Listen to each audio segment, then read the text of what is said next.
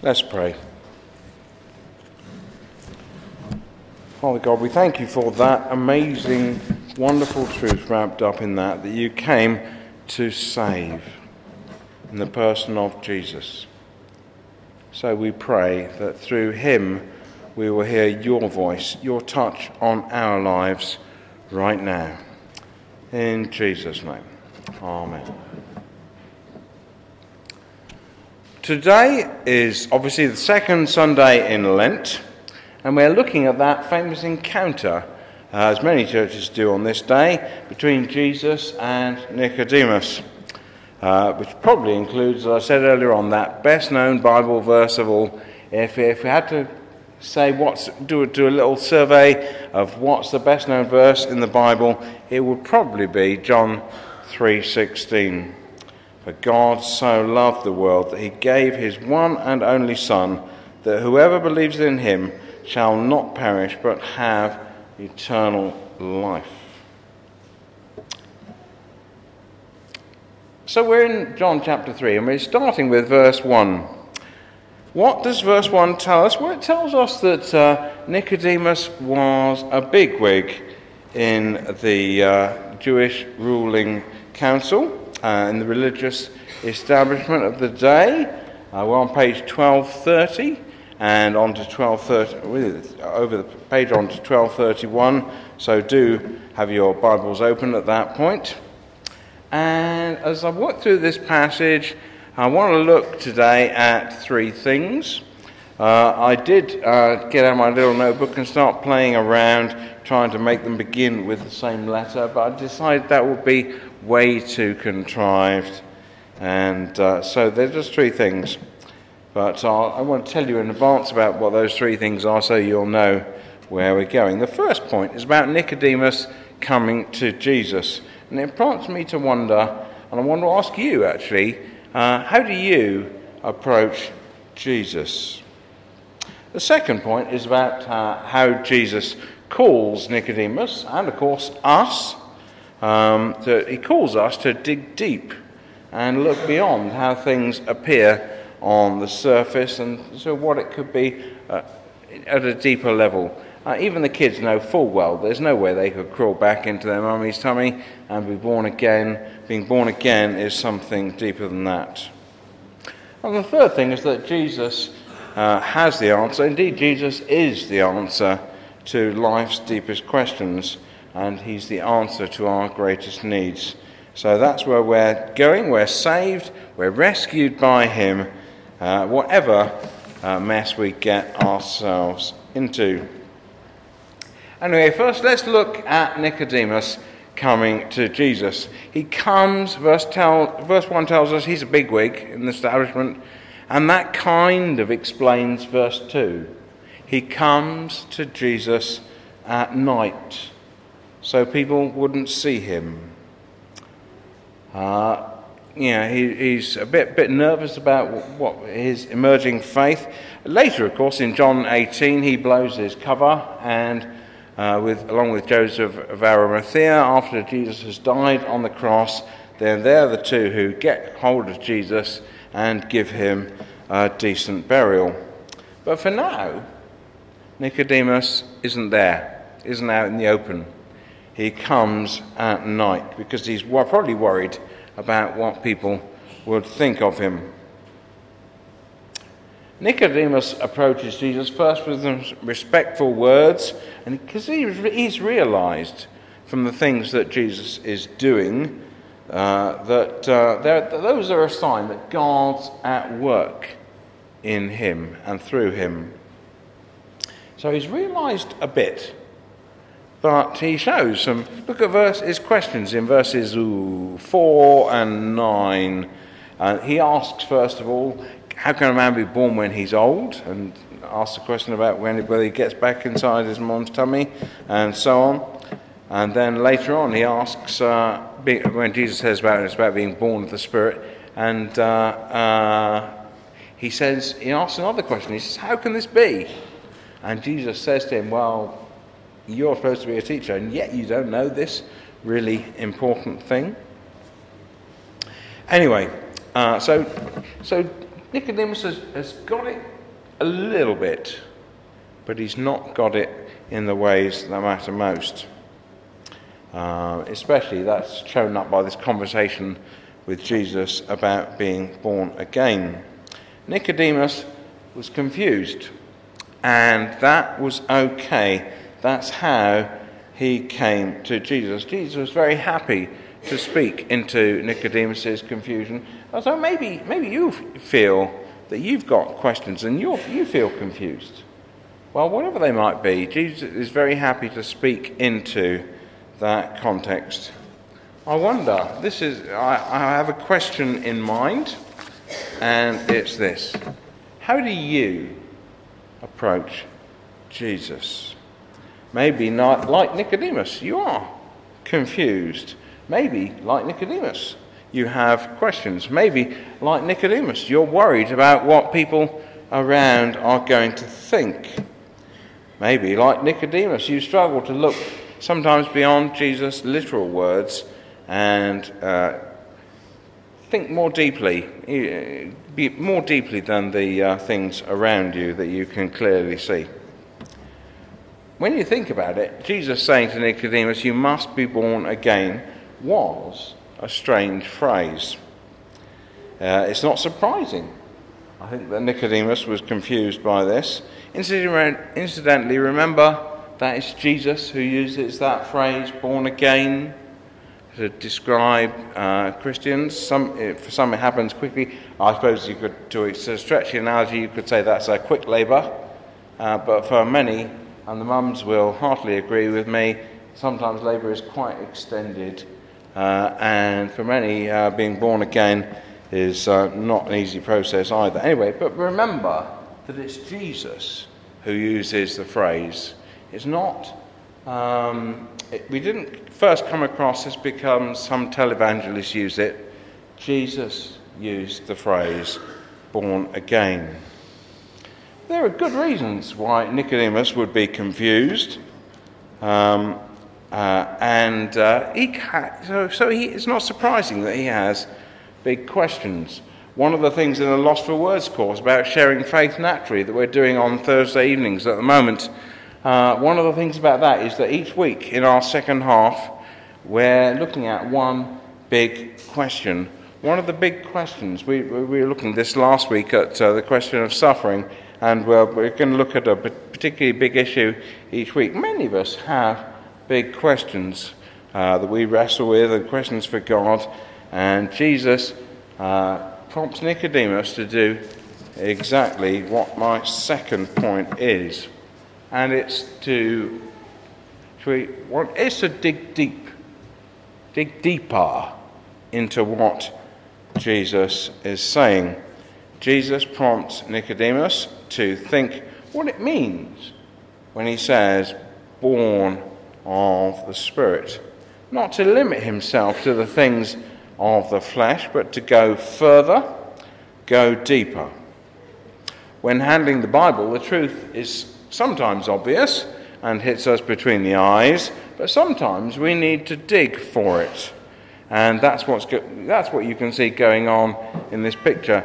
Incidentally, the Bible here is quite a pristine-looking one, and the person's obviously just beginning to dig into Scripture. By contrast, I'm quite pleased, actually, that mine is a bit dog-eared, because I've been doing a bit of digging, and all of us know if we begin getting something clean, muddy, then it soon starts to show the evidence. The great thing is that the Bible invites us to dig deeper. It contains some things that appear strange in isolation, but they do make sense when we look sometimes at what comes before and what comes afterwards. If you were here in February, you'll have noticed then we had a really good example of that, a verse we were looking at in our series on stewardship. We were looking at 2 Corinthians 8 and 9, and there was one verse that seems a bit out of kilter with the others, one about sowing generously and reaping generously. But it was when we looked before it and what after it that it kind of makes sense what God is saying through it. The Bible is a wonderful book. The writer to the Hebrew says it's alive. And he says not only that it's alive, he says it's sharper than a sword. And that's exactly right. That was my own experience, as many of you know. It's important for us to dig deep into God's words. Mine it for truth, because the truth is there. Our first reading today was from Psalm 121, and it teaches the importance of looking beyond how things appear. It starts with a question. I lift up my eyes to the hills and ask, where does my help come from? Verse 2 is the answer. My help comes from the Lord who made heaven and earth. So we look and see the hills. We have to look beyond them to find the God who made them. I wonder if this is what Jesus had in mind when he said to Nicodemus, verse 12, and if I fade the eyesight, I can get there. Here we go. I have spoken to you of earthly things, and you do not believe. How then will you believe if I speak of heavenly things? So Jesus is wanting Nicodemus to go a little bit beyond what's right in front of him and to think more deeply. One of the many things I love about the Keswick Convention that most of you know that I go to with the family most summers is that whenever we walk down a street, any of you who know Keswick well will know this, you can't help actually lifting up your eyes to the hills and mountains around. They're right there. And they're kind of in your face, and that begs a few questions. The hills and the mountains are wonderful. But even more wonderful, looking beyond that, is the God who made them. That's what Jesus is trying to say to Nicodemus.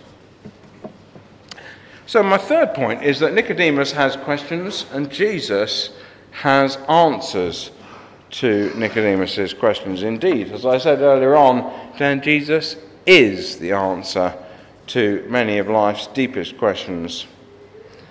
We see that in that well-known verse that I read earlier on, for God so loved the world, and so on. The starting point is that God so loved the world. That was the start. If you ever feel unloved, just remind yourself that's how much God loves you. The cross.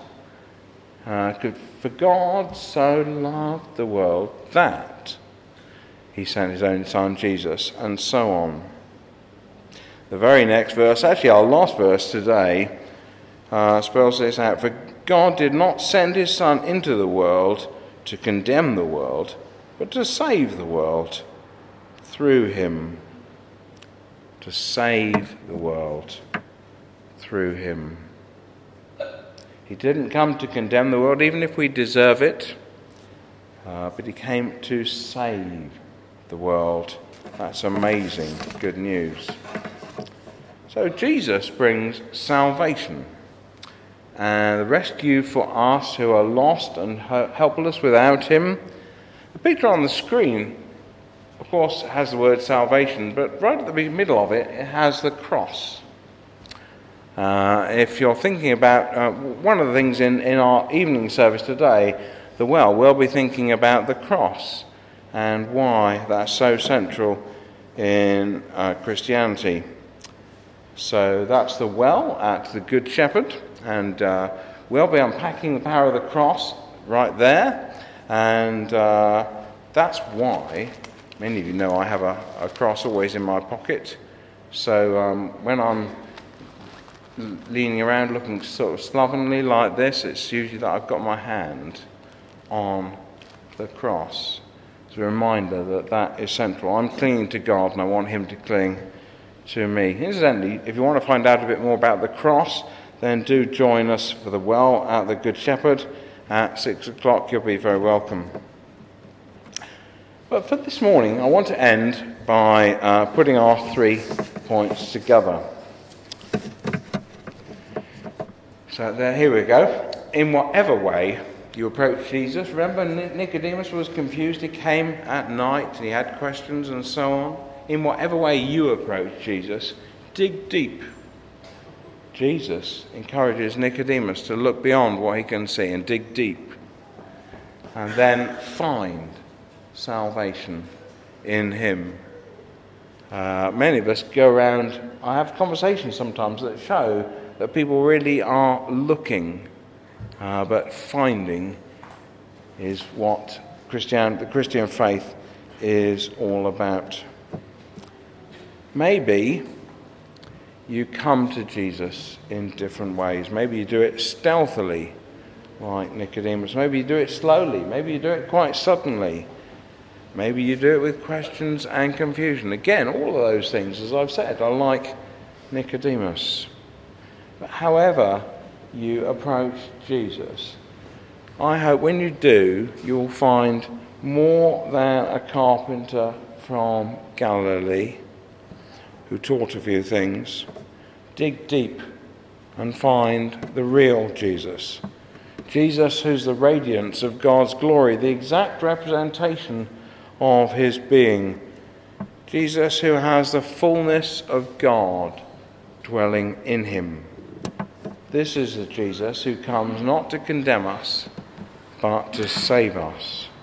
As surely as, we live in Poole, obviously, the place where the RNLI are based, but as surely as any lifeboat plucks a desperately trapped person from a sinking ship in a raging sea and so on, as surely as that, then Jesus rescues us from when we're lost in a sea of sin, a sea of questions, sin of death, and so on. So let's invite him in and turn to him in prayer. Lord, we thank you that you don't condemn us. Thank you that you love us so much that you come for us. That is such amazing good news. Many of us feel lost. All of us, without you, are lost. We're sorry for the things that are symptoms of that lostness. We pray, please, that you will step in. And as in time, then Nicodemus realized who you are and eventually blew his cover. May that be true for all of us. May we find who you are. May we find salvation in you. May we blow our cover. In Jesus' name. Amen. Can I invite you please to stand? And for those of us who are Christians, well, affirm our faith. These are words from, basically slightly rearranged, but from Philippians 2, talking about Jesus. So let's affirm our faith in Jesus Christ, the Son of God. Though he was divine, he did not cling to equality with God, but made himself nothing. Taking the form of a slave, he was born in human likeness. He humbled himself and was obedient to death, even the death of the cross. Therefore, God has raised him on high and given him the name above every name, that at the name of Jesus every knee should bow and every tongue proclaim that Jesus Christ is Lord, to the glory of God the Father. Amen.